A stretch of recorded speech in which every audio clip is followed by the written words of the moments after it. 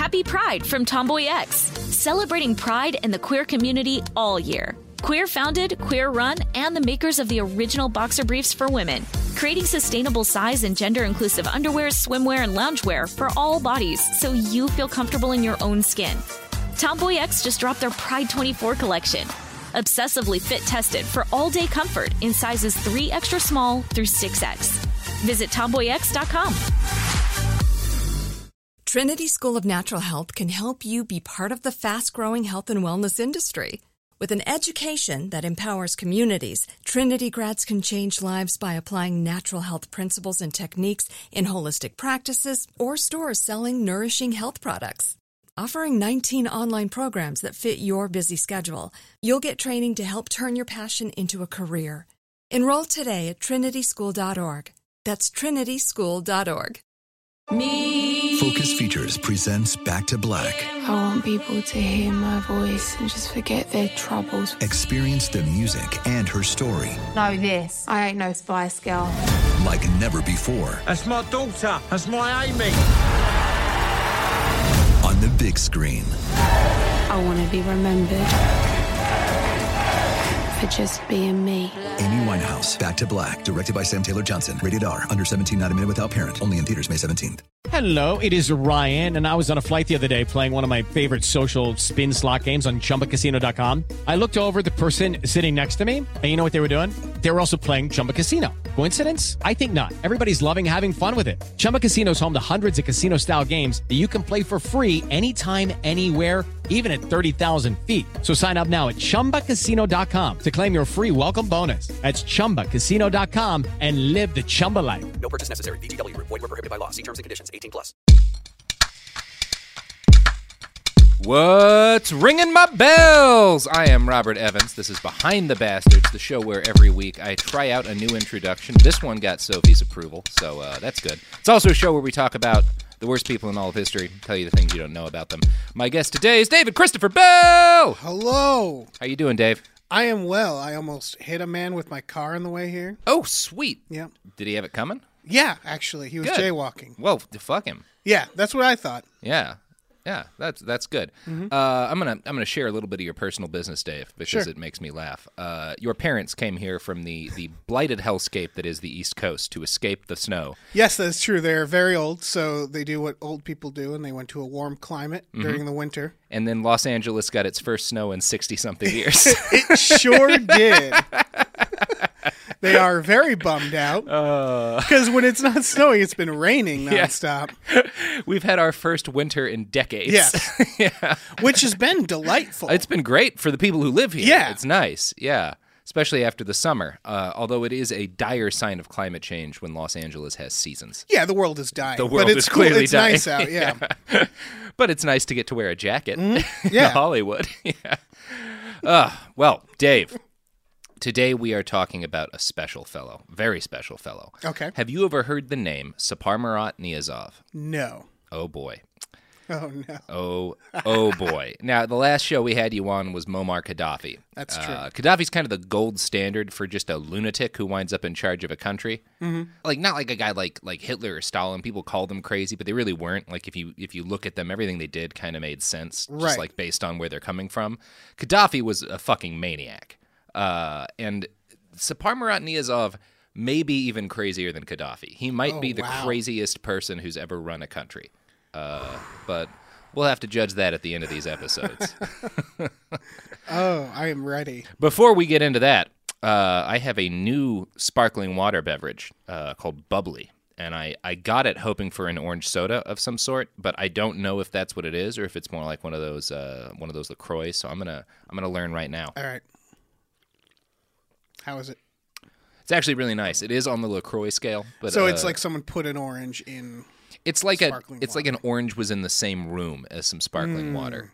But in this case, the orange talked to the water, and they reached an accord. It's good. Okay. It's good. Yeah, it's like a melted popsicle. Bubbly. I'm gonna have to try it. If you wanna pour some in mine? Yeah, I'll pour it in your LaCroix. All right, here we go over the equipment. This is. Oh, we're reaching across the table. Oh, Jesus! All right. Is it good? Has it mixed with that Not the great, passion. Robert. But I'm going to keep drinking it. So that's a little bit of science for you listeners at home. Do not mix passion fruit LaCroix with orange bubbly. No. Not a good idea. All right. Speaking of bad ideas, let's talk about Saparmurat Niyazov, the lunatic god king of Turkmenistan. I'm so psyched. So today we're talking about a guy who was at one point probably the most powerful crazy person on planet Earth. He was the absolute ruler of a nation of 5 million people. Saparmurat Niyazov was the dictator of Turkmenistan, and I think you're going to enjoy him, Dave, although Turkmenistan did not. Okay. I am extremely ignorant of the world. Mm-hmm. So where is Turkmenistan? It's like near Afghanistan and in the old Soviet Union. Okay. It's one of those little chunks of the country. It was like when Genghis Khan started doing his thing, when Sure. he like left China and started conquering his way towards the Middle East. They were like the first empire he ran into on his way out of China. Okay. Yeah, and he fucked them up pretty bad. Okay. So Turkmenistan, the actual country, did not exist as a political entity until 1924. Like it wasn't a thing anyone had ever thought about as like an area. It was just a place where it had been a bunch of different kingdoms, but like no one had called them Turkmenistan or whatever. They wound up under Russian control during the era of the Tsars, and not much was done with them. They were a little bit of a backwater. So they pretty much just stuck to themselves and did Turkmen stuff, which mainly meant outdoor picnics, fantastic wine, and horseback riding. Oh, good for them. Yeah. They seem to have their shit together. Yeah, they're just like, no one's noticing us. Yeah. Let's just have a great time. Let's just chill out. They like falcons, big falcon Well, people. who doesn't? Who doesn't love a good falcon? They got great horses, and they're one of those pieces of the Muslim world where everybody drinks still, because they like became Muslim, but they'd been growing wine since before they were Muslim. So they were like, well, let's just ignore that We've part. been drunk earlier than we've been Muslim, so It's got grandfathered into the religion. yeah, that's fair. Yeah, fair enough. In 1924, the brand new Union of Soviet Socialist Republics decided this chunk of the world and its people needed an official designation and borders. The Turkmen SSR was considered to be the backwateriest backwater in the entire Soviet Union, save maybe some of those chunks of Russia that were too cold for anything but gulags. Mm-hmm. An American diplomat told New Yorker author Paul Theroux that, quote, it was the sleepiest, most remote, least favored of the USSR's republics. So they don't get much love. Yeah, but I mean, I want to live there. Yeah, if you're going to live in the Soviet Union, you want to live in the place that, like, Stalin doesn't think about ever. Yeah. Yeah. Oh, for sure. Yeah, and they were basically the Soviet Union's gas station. They have either the third or the fifth largest natural gas reserves in the world. And so the Soviet Union just kind of took all of their fuel and didn't really give them money for it, and that was kind of what happened for like 70 years or so. Right. So they were doing fine. Saparmurat Niyazov was born into this quiet region of the world in 1940. His father was Ataya Niyazov, a farmer, and his mother was Gurban Sultan Ege. They lived in the town of Gipchak, a small village 6 miles from the capital, Ashgabat. If you know much history, you're probably aware that 1940 was not a great time to be born in the Soviet Union. The Nazis invaded before Saparmurat was won, and in 1942, his father died in battle fighting the Wehrmacht. So, not the best start so far. No, bit of a bummer. Bit of a bummer. The Nazis really ruined it. Yeah, the Nazis really fucked things up for this kid. And like 20 million other people. Yeah. This prompted Saparmurat's mom to move them into the capital, where they all lived together until 1948, when a massive earthquake struck the city and killed 110,000 people, including Saparmurat's entire family. Okay, so he's just having none of the luck. None of the luck. Yeah. Really, really bad first 8 years of his life. Yeah. Yeah. Rough start. Yeah. Fair to say. So young Saparmurat grew up in a Soviet orphanage until the government found a family member he'd never met for him to go live with. In spite of the rough start, he did pretty well, winning a place in Leningrad Polytechnical Institute and graduating with a degree in power engineering in 1966. He got a job at a power plant near the capital, and it seemed like he was just going to be a normal Soviet dude. So far, so good. So far, so rough be it. start, but he's getting his life on track. Getting his life on track, working as an engineer. Mm-hmm. If I know anything about engineers, it's that they never turn into power-crazed maniacs. Right. Yeah, that's for sure something about engineers that we know. Saparmurat joined the Communist Party back in 1962, and his ambitions immediately extended beyond just working at a power plant. Throughout the late 1960s and the 1970s, he steadily rose the ranks in local politics, due due largely to the fact that he was a member of the largest Turkmen tribe in the region, the Teki.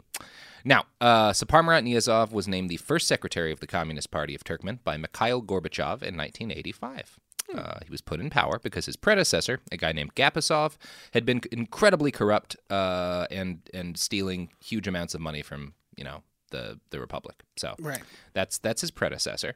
Now, the good thing about Gapasov is that he'd almost completed construction of the world's longest aqueduct during his term. So it was like a couple of weeks away from being finished when he got shit-canned, and then Niyazov comes to power, and he immediately takes credit for building the aqueduct. Nice. Good move. Good Yeah. move. Solid. Yeah. So Gorbachev promised that Niyazov's promotion meant the dawning of a new age of corruption-free governance in Turkmenistan. This would prove to be about as wrong as a statement can be. That feels like how a lot of monsters start. Yeah. Of like the guy before them was terrible and corrupt, and they come up and they're like, no more corruption. No more corruption. Yeah. Yeah.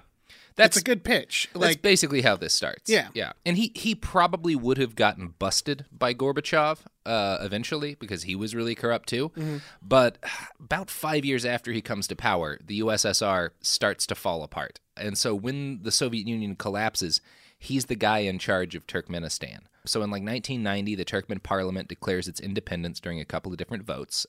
And on October 26th, 1990, the state of Turkmenistan was officially born. It held its first presidential election immediately afterwards. Niyazov was the only candidate, and he received 98.3% of the vote. So Okay, so yeah, as everything collapsed around him, he just took. It's like being the manager at the final Blockbuster. yeah, exactly. Yeah, and just being like, we're gonna do things differently around I'm here. in charge now. of Blockbuster now. Yeah, He is that guy. So as the autocratic ruler of a new nation, Niyazov's immediate goal was to be as neutral as possible and make a shitload of money. So not a bad plan at the start. No. He started selling gas, oil, and electricity to Iran, but also sweet-talked Saudi Arabia and flew to Mecca to do his pilgrimage. So he's kind of trying to play both sides of every angle. He's trying to be nice to Russia, be nice to the U.S. He just doesn't want anybody to fuck with Turkmenistan. So reasonable. That's fair. He's protecting his people. Protecting his people.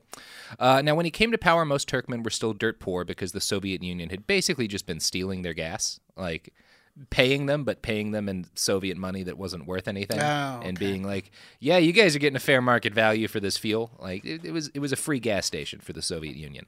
But now that they were an independent nation, these guys had like a shitload of money, like something like $5 billion a year coming in fuel money, and there's only 5 million people. So in a fair and equitable system, everyone in Turkmenistan could be really rich. Yeah. Like they are in Kuwait or something Of like course, that. I assume that's what's going to happen. Yeah, that they all get taken care of really well. Yeah, and then it's just we're a golden done age. with the episode. Yep, that's it. Well, you can find us on Twitter and Instagram at @bastardspod. Dave, Yeah. you wanna... No. So that was what a lot of people hoped for, that like the economy would be reformed and they'd all get some of this sweet, sweet gas money. Mm-hmm. But Niyazov was worried about what might happen if he reformed the economy too much. He thought it might be too much change for people in too short a period of time. Right, you got to protect the people from progress, from money, and change, and money. You don't want those people to have. Who knows what they'll spend it on? Exactly. Yeah. Houses, food. Oof. Yeah, you don't want to risk that. So he promised that he would eventually add in some free market stuff, but in the short term, he decided that he really needed absolute power to get stuff started on a good foot. You know? Sure. Yeah. Makes sense. It's understandable. I just need a little absolute power. Just a couple of years of absolute power. Yeah. Oh, I swear, I will. I'll give it up. Yeah. Like all the times people have given up absolute power in the past. So he got his wish when Turkmenistan's new constitution was drafted in 1992. It declared that power is held by the president, who is elected by the people, which seems reasonable until you realize that once elected, the president's power was essentially infinite. And that included the power to determine how elections were held in the future. Oh. Yeah. Perfect. Yeah. Now, under the Constitution, citizens did have the right to form political parties. As long as they could get 1,000 other people together, that was like the minimum threshold, you could make a political party. Okay. So several citizens did this. They created political parties. They kept in line, scrupulously followed the law. They avoided any calls for violence. They filled out all the required forms of petitions, and their parties were immediately banned. Since the state controlled all media, no political parties were allowed any airtime. So yeah, that's how Niyazov sort of starts off. Okay. Tagan Jumakov, a journalist working for a state paper that was essentially owned by Niyazov, explained, quote, At this time, there is no need for a multi-party system. Many problems have to be solved, social problems, and we must raise living standards. When our living standards are high and we are economically independent, then we can have a multi-party system. But if this happens now, there will be anarchy. Feels like there's a lot of putting it off. It's Putting a it lot off. of like, no, it's great. We'll do that at some point, but right now we really can't. Yeah. I'll clean up my room after Right, I finish stealing all this natural gas money. Yeah. I'll clean up my room, but first I got to do this cocaine. Yeah. And that'll help me clean up. I can't make my bed with all this cocaine on the table. Exactly. What if I knock the cocaine off the table? Exactly. Yes, yeah. That logic isn't exactly how Niyazov justifies what he does. Yeah. So at a People's Council in December 1992, Niyazov estimated it would take 10 years for Turkmenistan to achieve the prosperity it needed for people to be allowed to vote. After the Constitution was ratified, Niyazov ran for president again, winning 99.5%. Oh. Yeah, he's very popular. Very popular. Good for him. Also the only candidate. Yeah. He was the only Central Asian head of state to continue to govern after the USSR's fall. So of the guys who are in charge when like the Soviet Union falls apart, he's the only one who manages to hang on to power. Okay. Now, Turkmenistan had never been a country before, not in the modern sense of the world, and Niyazov knew he had to do something to bind all of his people together. So he held conferences using sketchy history to claim that all Turkmen were part of the same ethnic group, the Turan, which was essentially just an ancient Persian word for the region. He also announced, to great fanfare, that his name was now Turkmenbashi, which means first among Turkmens. He created an ethnic group? Yeah, kind of. Okay. He just said, we're all this thing. That's bold. Yeah. He didn't want the tribalism to get in the way, so he said, we're all part of the same thing now. All right. Yeah, you got to invent stuff if you're going to create a country. His full title was Serdar Turkmenbashi, Great Leader of All Turkmen. Now, as natural gas money started to flow into the country, Turkmenistan found itself with money for the first time in ever, really. Turkmenbashi, a man who had promised his people prosperity, knew what he had to spend his windfall on. What do you think it was? Oh, God. I don't know. What do you think he spent the billions of dollars that is the first money his country's ever gotten on? I mean, this could go in so many ways. It could be like war, but I feel like it's like a clown party or something. Like, that's not super far off. I've listened to enough of this show to not make too many predictions. He spent it all on statues. Hey! Oh, of course. Of course. Why didn't I think of that? Oh, man. I think there's something in our DNA where we want to, it's just a natural thing we want to do is make statues. Like if you gave me $1 million, I'd be like, okay, well the statue, and then I'll get a nice apartment. I guess a second RoboCop statue in Detroit would make sense. Yeah, let's do that first, and then another Rocky statue in Philadelphia. Oh yeah, all slightly bigger, all slightly larger. She like drive the statue by homeless people in the street and like, yeah, it was expensive. Check out but guys, the statue, it's guys. gonna be worth it. New Yorker writer Paul Theroux visited Turkmenistan near the end of Turkmenbashi's reign. Here's how he described the capital city. Quote, Ashgabat was filled with gold statues of Turkmenbashi. In these statues, which had an ecclesiastical aura, Bashi was El Dorado, the man of gold, all-powerful and all-knowing. Statues show him sitting, striding, waving, saluting, and smiling a 24-carat smile. One even showed him as a precocious golden child, sitting in the lap of his bronze mother. He once said to a journalist, I admit it, there are too many portraits, pictures, and monuments of me. I don't find any pleasure in it, but the people demand it because of their mentality. Yeah, guys, just give me a few more years. Everything will be fine.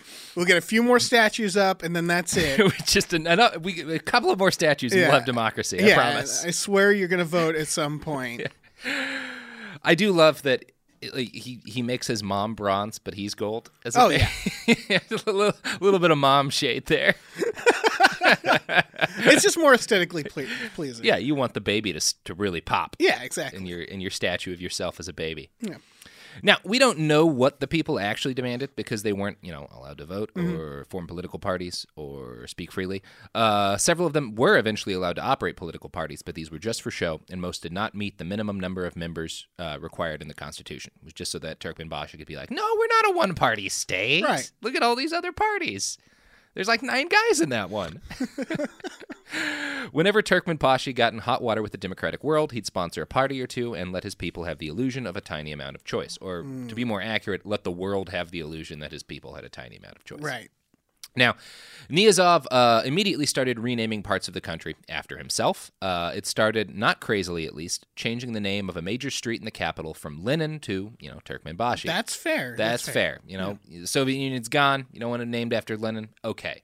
We name streets after presidents all the time. Yeah. He renamed a collective farm in the Lenin Canal with his own name also. When people compared what he was doing to Stalin's personality cult, he said, quote, "Stalin achieved his personality cult through repressive measures, whereas I achieved my popularity without conflicts." So, overall, I'm thinking about his childhood and stuff. There's nothing like that messed up that happened to him. Well, I mean, there's the parents died before he was 8. And the earthquake. I'm saying that there's not anything like horrible things happen to a lot of people. Yeah. This feels like a story of like, this is just like you give someone too much power. It feels like this could be anybody. It's just like, let's give them a lot of power, and then next thing you know, they're a golden baby statue. That's possible. We'll see how you feel at the end of this. Okay. I feel like he might have... I mean, yeah.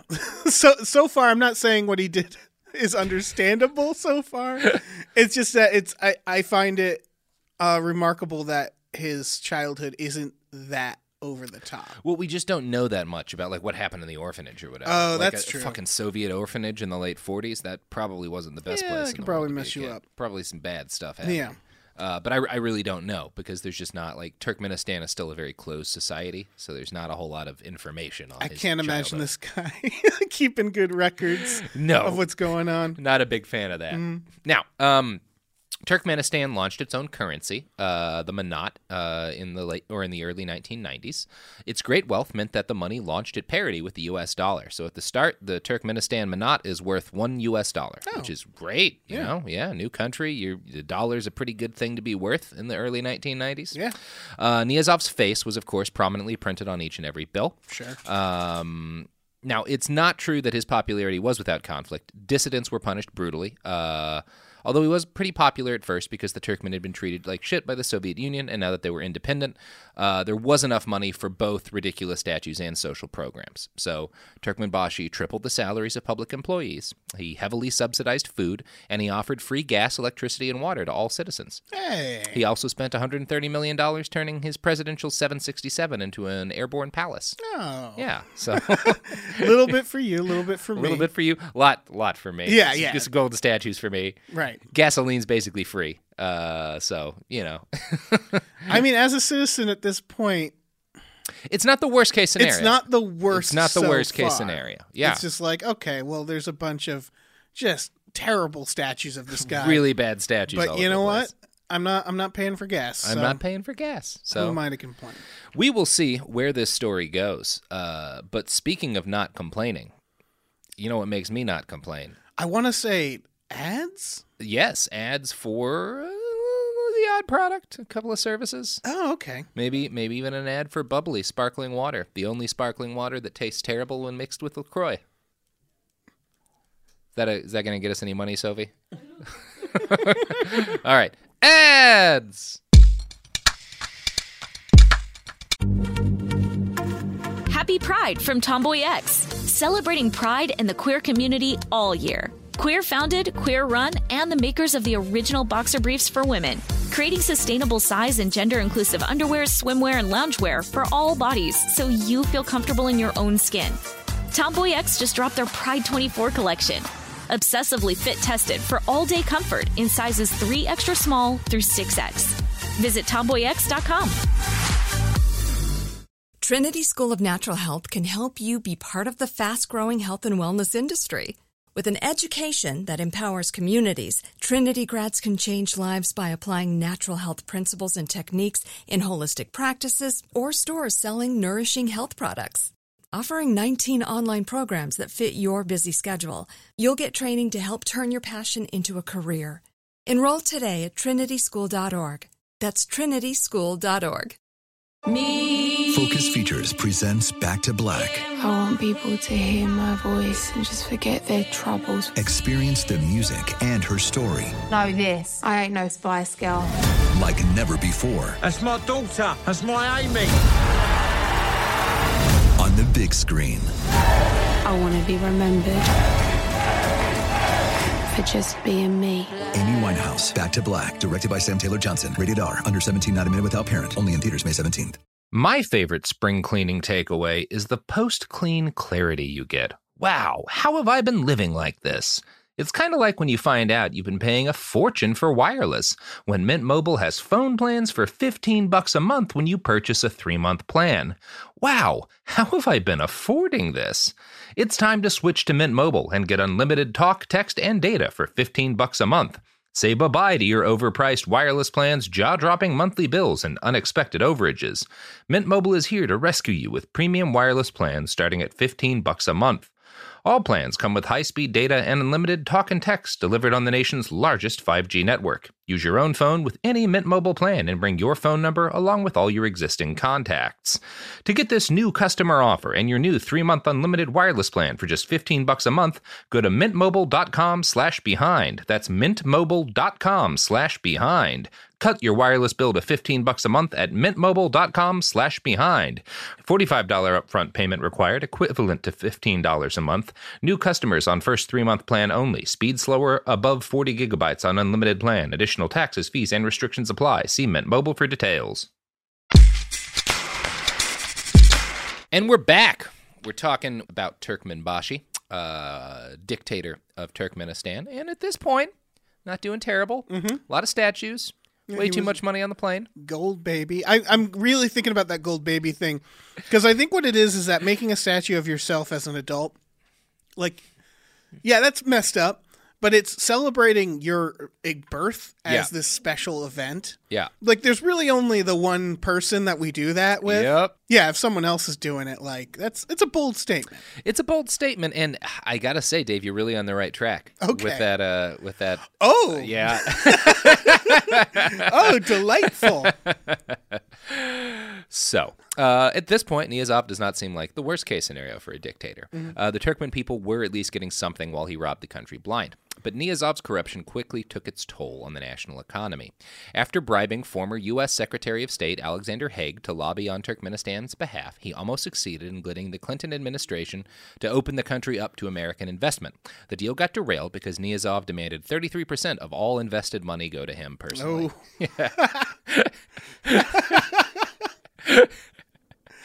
Oh, I can see them whipping that out on the negotiation table, and they're like, what? But I get a third of everything. Yeah.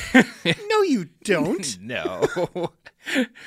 Now, this turned out to be a bad idea because most of Turkmenistan's regional trading partners, the former Soviet states, suffered economic collapses after their first few years of capitalism.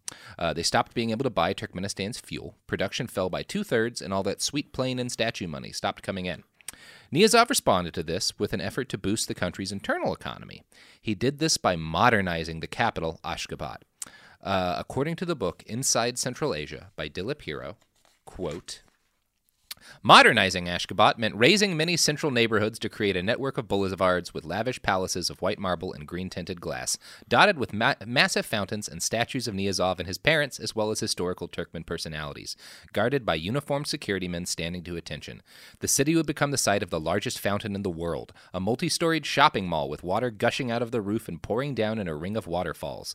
Its main avenue would end up with 22 five-star hotels, where foreign guests would be accommodated only in the rooms that were bugged.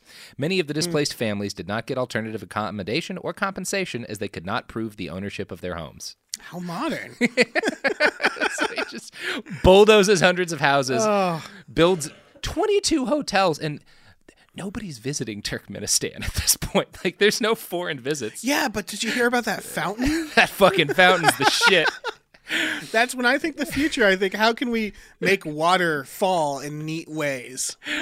That is what the future is. Oh, yeah. And how can we fill a city with enough gold fountains that we need to have permanent security guards stationed to stop people from stealing the gold because we bulldozed their houses and they're all poor? Oh, God. Solid move. Solid move. Now, building a shitload of hotels and additional statues during an economic downturn may not seem like a great idea, but that's just because you and I aren't economic geniuses like Turkmenbashi. Sure. Yeah. Now, to keep the economy afloat, Turkmenistan's central bank started printing money like it was going out of fucking style. Inflation hit 3,000%, and the manat went from being at 1-to-1 parity with the U.S. dollar to being at 5,200 to 1 parity with the U.S. dollar. Oh, things took a turn. Turns out that's not a great strategy. Yeah, no. Nobody could have predicted that. No. I mean, it's the economy. Nobody knows. It's like predicting that offering people a lot of ballooning interest rate mortgages on their houses and like loans and stuff would eventually lead to a massive foreclosure crisis. Yeah, who could have saw that? Who could have seen that coming? No, they did all the right things. They got the statues. They got the gold fountains. And what is it Warren Buffett always says? When the economy's bad, build more fountains. Yeah. Oh, yeah. Yeah, that's basic economics 102 at least. Yeah. Now, as his entire nation suffered, so did Turkmenbashi. His doctors told him that his arteries had hardened, probably because of his massive chronic alcoholism and constant cigarette smoking. He would need major heart surgery, which he received in a German clinic.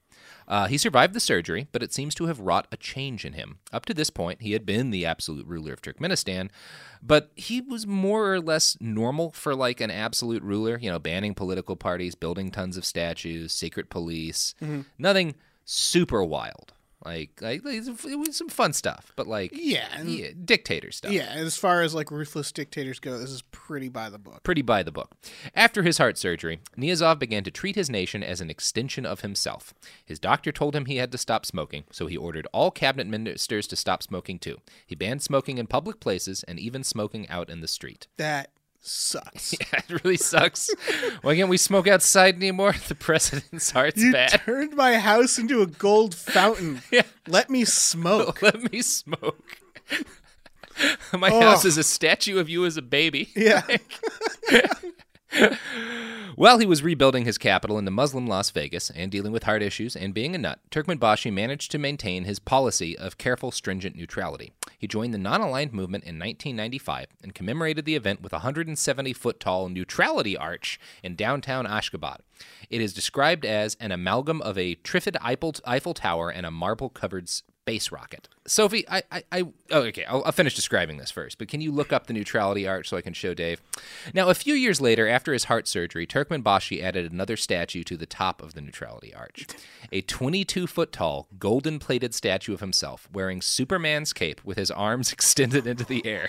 The statue rotates 360 degrees every day, so his face is always facing the sun.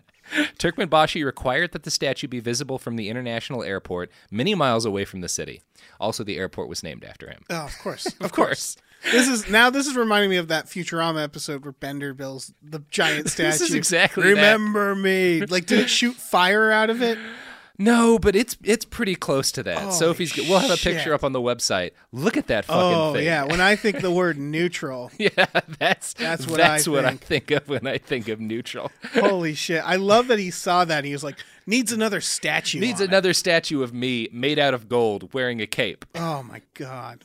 So, Turkmenbashi took his neutrality as seriously as he took his absurd statues and monuments. He renamed the official newspaper from Turkmenistan to Neutral Turkmenistan. He replaced the national anthem, Turkmenistan, with Independent Neutral Turkmenistan State Anthem. He wrote both the words and the music for this song. Oh, no. I'm just going to read the words. I'm just going to read the first verse because I find it funny. Yeah. I don't know how to sing this. I am ready to give life for our native hearth. The spirit of ancestors' descendants are famous for. My land is sacred, my flag flies in the world, a symbol of the great neutral country flies. This is why you got to outsource your songwriting. You really got to outsource your songwriting. Dictators of tomorrow, don't think you can do everything. It's also, of the ways to inspire a people, the word neutral is not one of them. No. Like, the Swiss are neutral, but that's not like the passionate word. It's, again, another Futurama reference. Yeah. Oh. In 1998, post-surgery Turkmenbashi succeeded in getting a second chance to dance with Uncle Sam. He made some deals that included Unocal, an American corporation, helping Turkmenistan to build a gigantic pipeline. The fact that an American company won the contract looked very good to the White House. There was talk of okaying more investment in Turkmenistan. But in January of that year, those pesky State Department bastards released their yearly report on human rights. They noted that Turkmenistan had made basically no progress towards democracy since leaving the Soviet Union. The Clinton administration asked Niyazov to give them what Hero's book calls a gesture towards democratization. In return, Turkmenbashi would be invited to the White House. Now, he'd visited the U.S. once before, shortly after taking power, but he'd been ignored by everybody. And this was something Turkmenbashi very badly wanted, for reasons I don't understand, but probably boil down to ego. He wanted pictures with the American president. Right. That was like his thing. So that February, Niyazov got up in front of Turkmenistan's high officials and promised to amend the constitution, giving more power to parliament and less to himself. True to his word, Bill Clinton invited him to the White House. Turkmenbashi immediately reneged on his promises now that he had the invitation and said that any constitutional amendments would have to wait until the parliamentary elections in December of 1999. What a shocker. What a shocker. You can't just be like, look, you have to say you'll do this, and then you can take pictures with me. Like, you have to make sure they actually follow through, right? I mean, if we cared about democracy. That's a good point. Then yes, that's how I don't know would if do we things. cared. They're like, look, you have to at least pretend, Yeah. like, just so we can all look good. Yeah. For at least a moment. For at least a second. Yeah. Let us pretend that we care about freedom around Right. the world. Which, he did. He gave Americans the ability to feel like the good guys for one last time before 9/11. That's true. That's true. So thank you, Turkmenbashi. So, Niyazov spent a fun week in the United States, hanging out with Bill Clinton and Al Gore and talking about democracy and all the democracy that he was totally going to bring to his people. Mm-hmm. There were, of course, questions from the press and outrage from people who didn't like dictators. I'm going to quote from the book Inside Central Asia here. Quote, in his press briefing, the White House spokesman explained that, just as in the case of China, the U.S. national economic interest outweighed the administration's concern over Niyazov's dismal record on post-Soviet reform. When questioned on the issues of civil liberties and multi-party democracy at such forums as the Council on Foreign Relations in New York, Niyazov repeated the argument that political liberalization would follow only after independence and stability had been consolidated. His statement that no one had been arrested in Turkmenistan for political reasons flew in the face of the recent State Department report on Turkmenistan. The opposition was repressed, with leading dissidents either imprisoned or committed to psychiatric hospitals. The reality is that roughly 20,000 people had been imprisoned. Right. So, it's frustratingly hard to find many stories of the victims of Turkmenbashi's regime because, again, it's still a pretty closed society. The imprisoned were generally tracked by secret police after being freed to keep them from talking. I did find one Telegraph article that interviewed a former enemy of the state. Here's what he said about his time in a Turkmenistan prison. Quote, I had read about the beatings and electric shock therapy which I experienced in prison, but it was the unexpected techniques that really damaged me. I was fitted with a gas mask and the air vent was closed. They played tapes of my relatives being beaten after they were arrested. Their suffering was mine. It was terrible. Wow. Yeah, he did not mass execute people. He did have some people killed, but he didn't do mass executions. His thing seems to be if you stepped out of line, he'd arrest your whole family and beat the shit out of them. Yeah, that is... And then tape them and that is beaten a up. creative way to be a fucking villain. Yeah. Yeah. Jesus. Yeah, it is one of those dictator strategies that I hadn't run into yet, which is like obviously people's families being threatened. Oh, yeah. But like that specific way. It's like, okay, well, at least you're an innovator. Oof. Yeah. He also tortured shitloads of people, although he did, avoid the mass murder that like a guy like Bashar al-Assad is famous for. Turkmenbashi was smart enough to avoid doing anything too obviously horrible, like, bombing, a dissident chunk of the city or whatever. And so he never really provoked mass outrage from the United States or any of its allies. Since he only tortured and imprisoned people, our government was happy to take his money, or to be more accurate, let major U.S. corporations take his money. Right, he's staying under the radar here. Staying right under the radar. Yeah. There. Smart guy. 1999's elections came. 98.9% of the country showed up to choose between 104 candidates for 50 seats in the parliament. So he kept his promise. People got to vote. Oh, wow. Yeah, they got to vote for parliament. Now, all of the candidates were members of the same party, which he headed, but... It's something, but it's you got to press a button or like write a name. You got to, yeah, absolutely pull that crank. You got vote to write a name. It's democracy. It's rolling. You had twice as many choices as there were seats. Yeah, and even though they were all from it's something. The Organization for Security and Cooperation in Europe did not send out election observers, which they normally do in situations like this, because the elections were seen as too much of a sham to be worth observing. After the election, the delegates who had been voted in unanimously declared that Niyazov was president for life. Oh, wow. Yeah, democracy. So lucky for him. He really nailed it. Yeah. They must really like him there. He must be very popular. Yeah. Now, President for Life Niyazov introduced a new set of civil rights for his citizens. So this is seeming like he's making his promise. Yeah, I mean, he didn't choose to be president. No, the people demanded exactly that he be president for life. He's going to help them out, and he gave them new civil rights. Yeah. He did not, however, have a great grasp on what civil rights are. What a surprise! So his first new civil right was to cancel all internet licenses except the state-owned telecom company. Continuing to prove that he really didn't have a good handle on the concept of civil rights, Niyazov next banned ballet and opera, calling them alien to Turkmen culture. Somewhere there's like a smoking ballet dancer. Just like, I can't have a cigarette, I can't do ballet. Just staring at that golden baby. Yeah. God damn it. He ordered the country's few movie theaters shut down, but he did replace the movie theaters with a single enormous puppet theater in the capital. What is wrong with him? He likes puppets. Don't you like puppets? What happened at that orphanage? That's the real question with this guy. Did he befriend a puppet? Like a roll of cellulose fell out of a movie theater and crushed his favorite puppeteer. Yeah, this is starting to feel like he's trolling his country on purpose. Like, I'm going to get rid of the movie theaters and give them puppet shows. Give them puppet shows. Oh, Christ. Yeah, his exact justification was something along the lines of, like, all these movies made by foreign people are going to make people not like the way we talk here in Turkmenistan. Right. Well, so I don't if he's trying to control the internet and movies, he's definitely trying to make people in his country not realize just how screwed they are at the moment. Yeah, how not great it is to not be able to fucking banning ballet. Like, what's subversive about ballet? Even Stalin had ballets. Still, you could make your own movies. Yeah, ballet. He must have like dated a ballet dancer or something. Got his heart broken. Yeah, all feels so personal. Yeah, it really does. Like, that's the thing. That's the thing that's weird about this guy, is that every decision he makes feels like a guy who got pissed at something and then banned it for the entire country. Right. But like cigarettes fucked up my heart. Nobody gets to smoke. Yeah.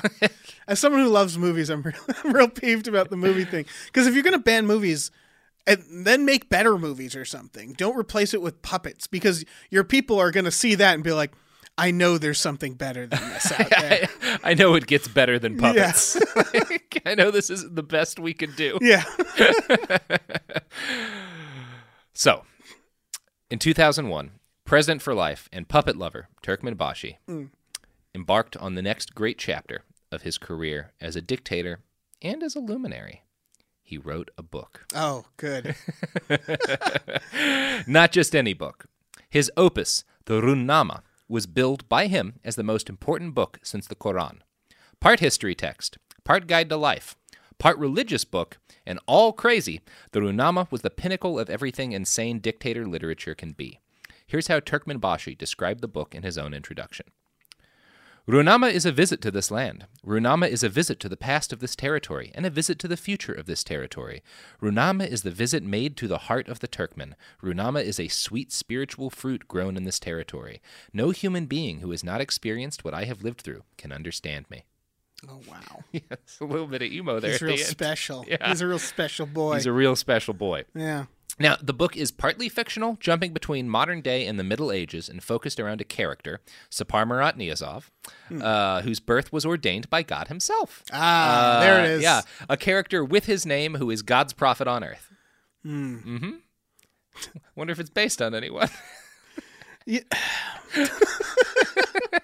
If you're going to write a book like this, at least do it under a different name or something, because you can't say you're God. Well, God's prophet on earth. God's prophet on earth. He's not saying he's better than Mohammed, just that he's newer than Mohammed, and so should be taken more seriously than the prophet of the Muslim faith. Right, he's the new hip Mohammed. He's the new cool Mohammed. Yeah, okay. He'll let you drink, but you can't smoke. Right. Which I mean, I guess actually that is a help. Well, yeah. This is kind of a wash, actually. Yeah. So we are going to talk about the Ruhnama, and I'm going to read you some of its timeless wisdom. But first, you know what else is timelessly wise? Oh God, I want to say ads again. You nailed it. 2 for 2. All right, products. Happy Pride from Tomboy X. We just dropped our Pride 24 collection. Queer founded, queer run, and creating size and gender inclusive underwear, swimwear, and loungewear for all bodies, so you feel comfortable in your own skin. Visit tomboyx.com to shop. Trinity School of Natural Health can help you be part of the fast-growing health and wellness industry. With an education that empowers communities, Trinity grads can change lives by applying natural health principles and techniques in holistic practices or stores selling nourishing health products.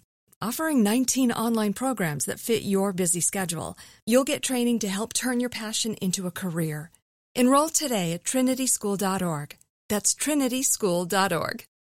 Focus Features presents Back to Black. I want people to hear my voice and just forget their troubles. Experience the music and her story. Know this, I ain't no Spice Girl. Like never before. That's my daughter. That's my Amy. On the big screen. I want to be remembered for just being me. Amy Winehouse, Back to Black, directed by Sam Taylor Johnson. Rated R, under 17, not a minute without parent. Only in theaters May 17th. Hey guys, it is Ryan. I'm not sure if you know this about me, but I'm a bit of a fun fanatic when I can. I like to work, but I like fun too. It's a thing. And now the truth is out there. I can tell you about my favorite place to have fun. Chumba Casino. They have hundreds of social casino style games to choose from with new games released each week. You can play for free anytime, anywhere. And each day brings a new chance to collect daily bonuses. So join me in the fun. Sign up now at ChumbaCasino.com. No purchase necessary. VGW. Void where prohibited by law. See terms and conditions. 18+. We're back. All right. So, we're talking about the Runama, a book in which Saparmurat Niyazov writes about himself as God's prophet. He goes on a quest to discover the history of the Turkmens, and during that quest, he learns that he is God's son, essentially. Good for him. Good for him. Yeah. He was a child ordained by God, and probably his mom was impregnated by divine will. In other words, Saparmurat Niyazov wrote an explicitly Turkmen-themed Bible with himself as Jesus, and mixed it with a self-help book in like one of those history books Bill O'Reilly writes. Like that's kind of the Runama in a nutshell. It's all these red flags just smushed together. Yes. It's a lot. Yeah. Now, I'm going to level with you all. I did not have time this week to read the entirety of the Runama. I may get back to it someday because apparently reading it 3 times guarantees you entry into heaven. Yeah, I think next vacation or something, just read it on the beach. Just read it on the beach. Yeah. I did learn, reading Paul Theroux's New Yorker article, that apparently you are guaranteed a trip to heaven if you read it 3 times. So, people out there, if you're sinning, if you're doing anything terrible, maybe read the Runama 3 times in a row. I also feel like more books should use that for Yeah. marketing. Yeah. Because it's like, well, I mean, they're probably wrong, but what if they're right? What if Might they're as right? well. It's just 3 times Yeah, you buy reading the a book once. Yeah. And then you just got to read it 3 times. You got to read it 3 times. Does it count if you do like the thing where like Kindle, like where it reads the book for you? And you can do it on like double speed. I don't know if that would trick God, Dave. Yeah. Let me read to you where Paul Theroux learned that this was apparently what Saparmurat was saying. Okay. He apparently was told this by a cab driver during a visit to Turkmenistan. So I'm going to quote from that conversation. "He was on TV last night," my driver said. "Well, he's on almost every night." Turkmen almost never said Turkmenbashi's name aloud. He said, "If you read my book 3 times, you will go to heaven." How does he know this? He said, "I asked Allah to arrange it." So, yeah. So he told Allah to do So he this. told God that if you read his book 3 times, anyone he told it's God. It's like a promo code. Yeah, exactly. Yeah. He's doing what like podcasters do. Look, God, can we work something out here? Yeah, this is the heavenly equivalent of offering a discount code on a mattress. Wow. Good for him, working with God. Yeah, working with God. Now, Paul Theroux, being a better journalist than me, read the entirety of the Runama. He described it as a confused mixture of memoir, Turkmen lore, potted history, dietary suggestions, Soviet bashing, boasting, wild promises, and Turkmenbashi's poems. He seemed to regard it as both a sort of Quran and as a how-to guide for the Turkmen people, a jingoistic pep talk. In fact, it is little more than a sopophoric chloroform imprint, as Mark Twain described the Book of Mormon. I read it once. Turkmenbashi would have to promise more than heaven for me to read it 2 more times. Yeah, I think if you're not a dictator, we call this a manifesto. Yeah, right? yeah. Yeah, this is just the ravings of a madman. And I do feel like in another society, Turkmenbashi is a guy who mails people bombs and forces the New York Times to print his manifesto. Yeah. And it's those little things that's like hidden in there, like recipes. Yeah, recipes, poems. And it's like, oh, you just want to be listened to. Yeah, you were just dictating this to somebody and stopped at some it's point. It's a string of consciousness. Now, I did skin the Runama in search of some of the apparently ageless wisdom that Turkmenbashi blessed the world with in his book. I can tell it's definitely the book of an old man who is worried about dying because he writes about time a lot. But the way he writes about time makes no sense at all to me. Quote, "The devil keeps a close eye over your time and faith, both of which are your precious belongings. Time is your life in this world, and faith is your life in the other world. Wasting time means losing one's life or oneself. Teach your child how to save his time and life. All that you can save of time will belong to you. Time is a mace. Hit or be hit." Huh. I don't understand that. So you can hit time? What does that mean? Like, I get saving time. It's valuable to have more time, obviously. Right. What does time as a mace mean? How do you hit someone with time? I'm trying. I mean, I want to know how. I want to know how. How do you get hit with time? Like jail?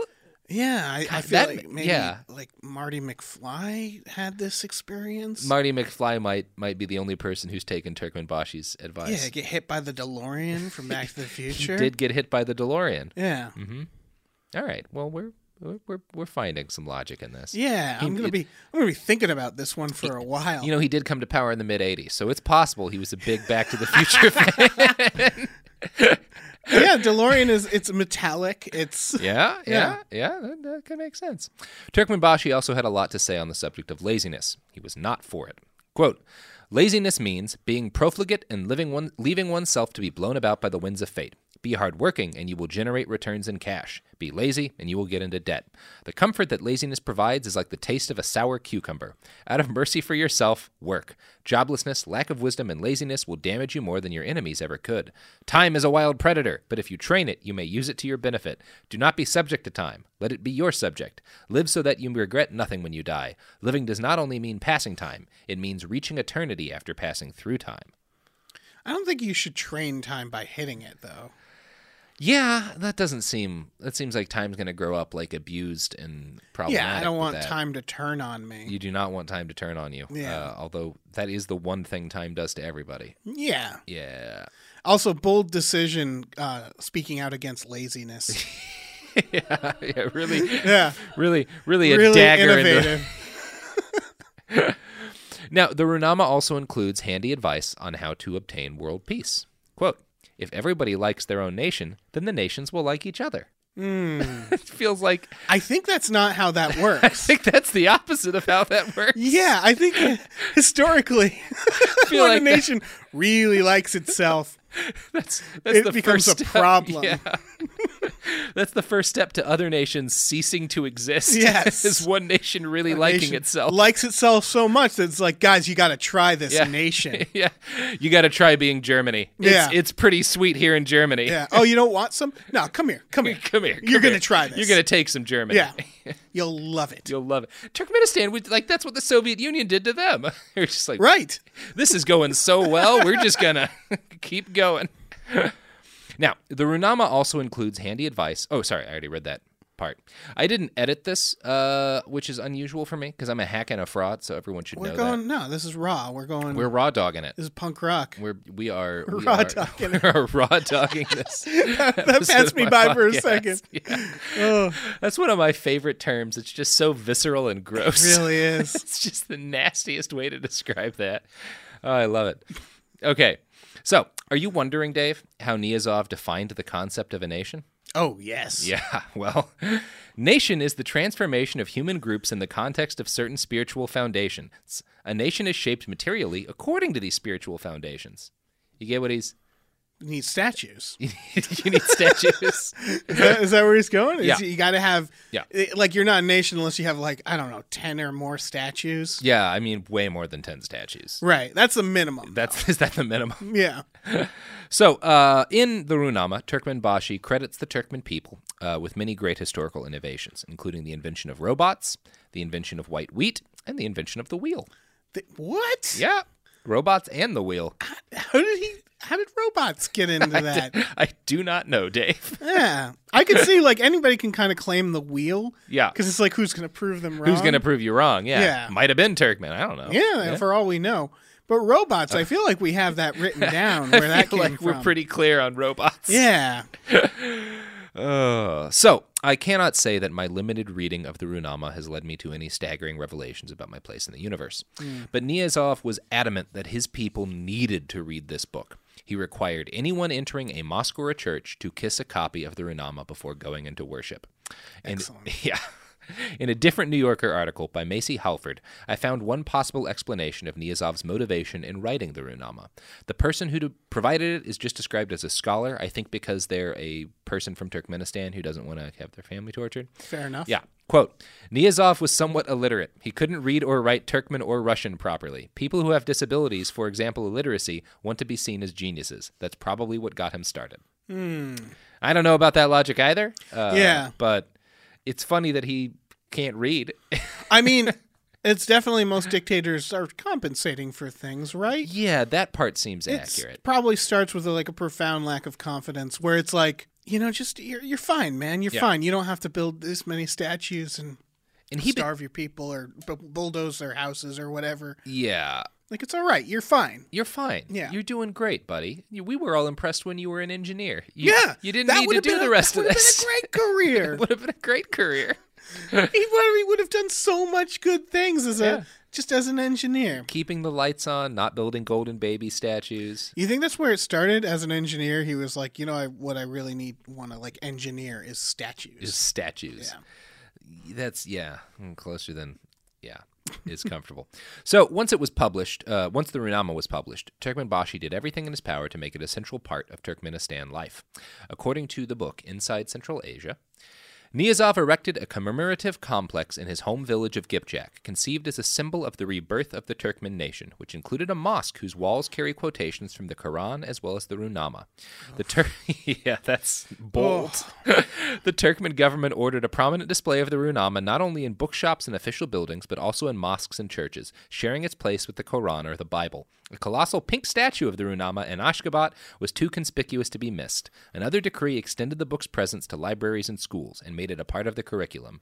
To be able to recite passages of the book became a badge of honor. Next, civil servants, teachers, and doctors were required to pass a test on its teachings.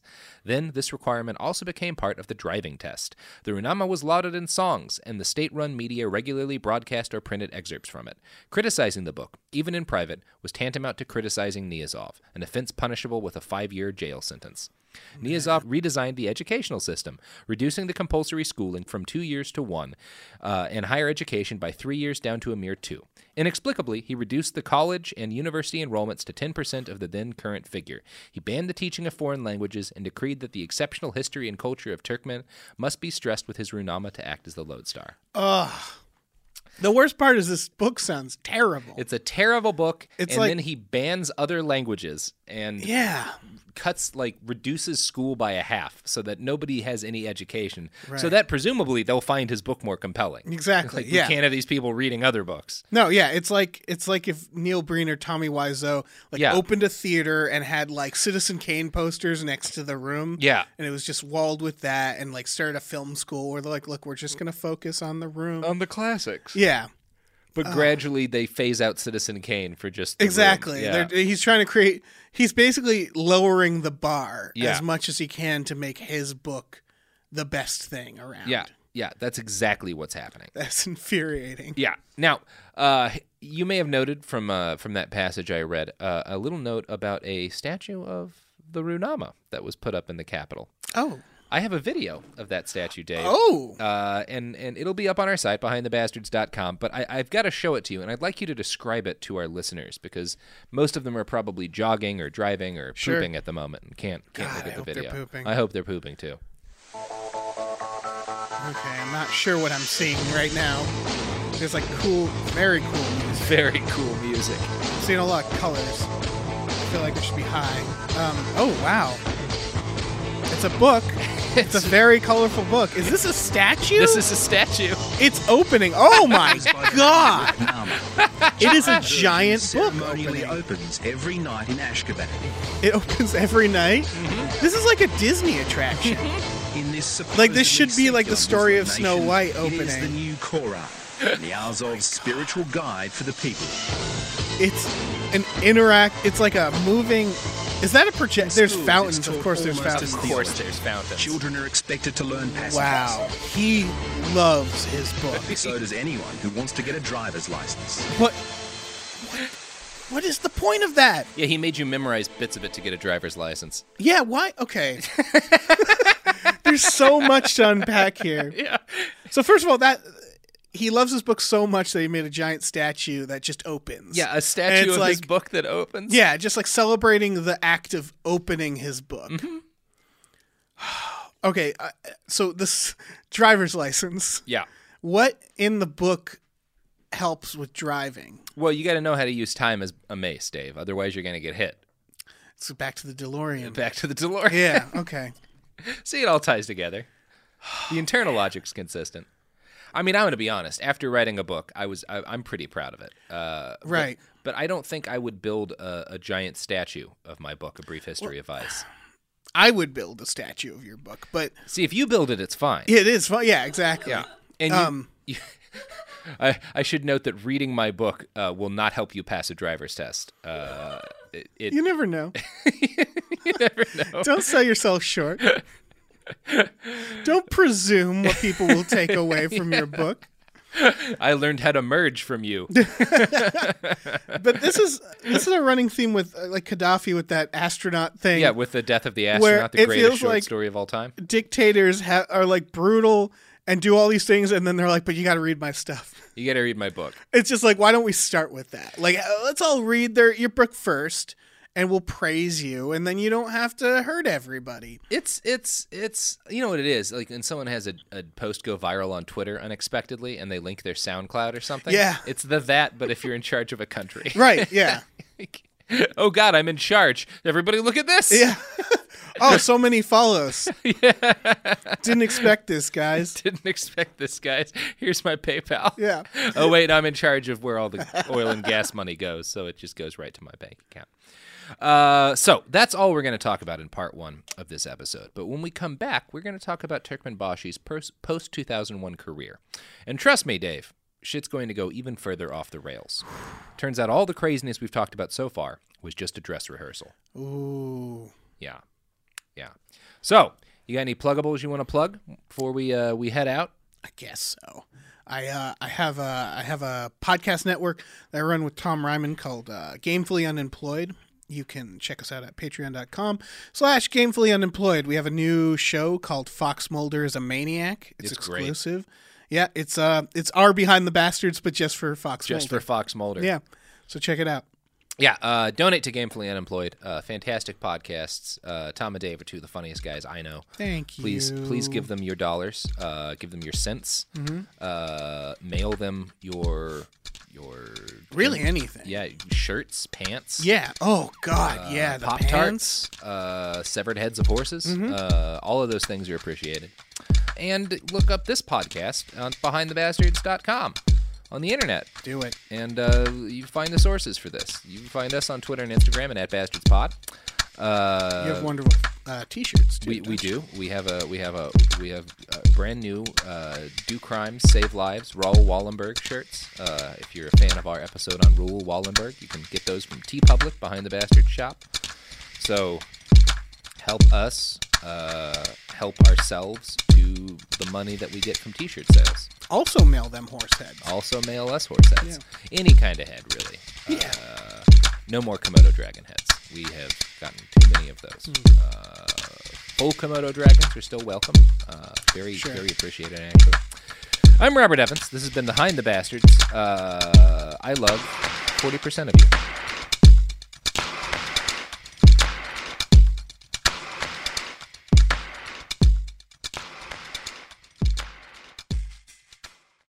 Happy Pride from Tomboy X. We just dropped our Pride 24 collection. Queer founded, queer run, and creating size and gender inclusive underwear, swimwear, and loungewear for all bodies, so you feel comfortable in your own skin. Visit tomboyx.com to shop. Trinity School of Natural Health can help you be part of the fast-growing health and wellness industry. With an education that empowers communities, Trinity grads can change lives by applying natural health principles and techniques in holistic practices or stores selling nourishing health products. Offering 19 online programs that fit your busy schedule, you'll get training to help turn your passion into a career. Enroll today at trinityschool.org. That's trinityschool.org. Xfinity has free premium networks for everyone this month, no matter what kind of entertainment you love. Addicted to true crime? Catch killer cases and more spine-tingling shows on A&E Crime Central. Crave adventure? Explore Asian action movies on Hi-Ya. Searching for something extreme? Check out skating, snowboarding, and more on Fuel TV Plus, the global home of action sports. And find crowd-pleasing bops on iHeartRadio's Hit Nation playlist. There's new free shows and movies to love every week. Say free this week in your Xfinity voice remote. This show is sponsored by BetterHelp. It's a simple truth. No matter who you are, mental health challenges can affect you, and how you manage them can make all the difference. That's why everyone should have access to mental health support that meets them where they are and helps them get through. BetterHelp provides online therapy on your schedule. It's flexible, simple to use, and more affordable than in-person therapy. Connect with a licensed therapist selected just for you. Learn more at BetterHelp.com. That's BetterHelp.com.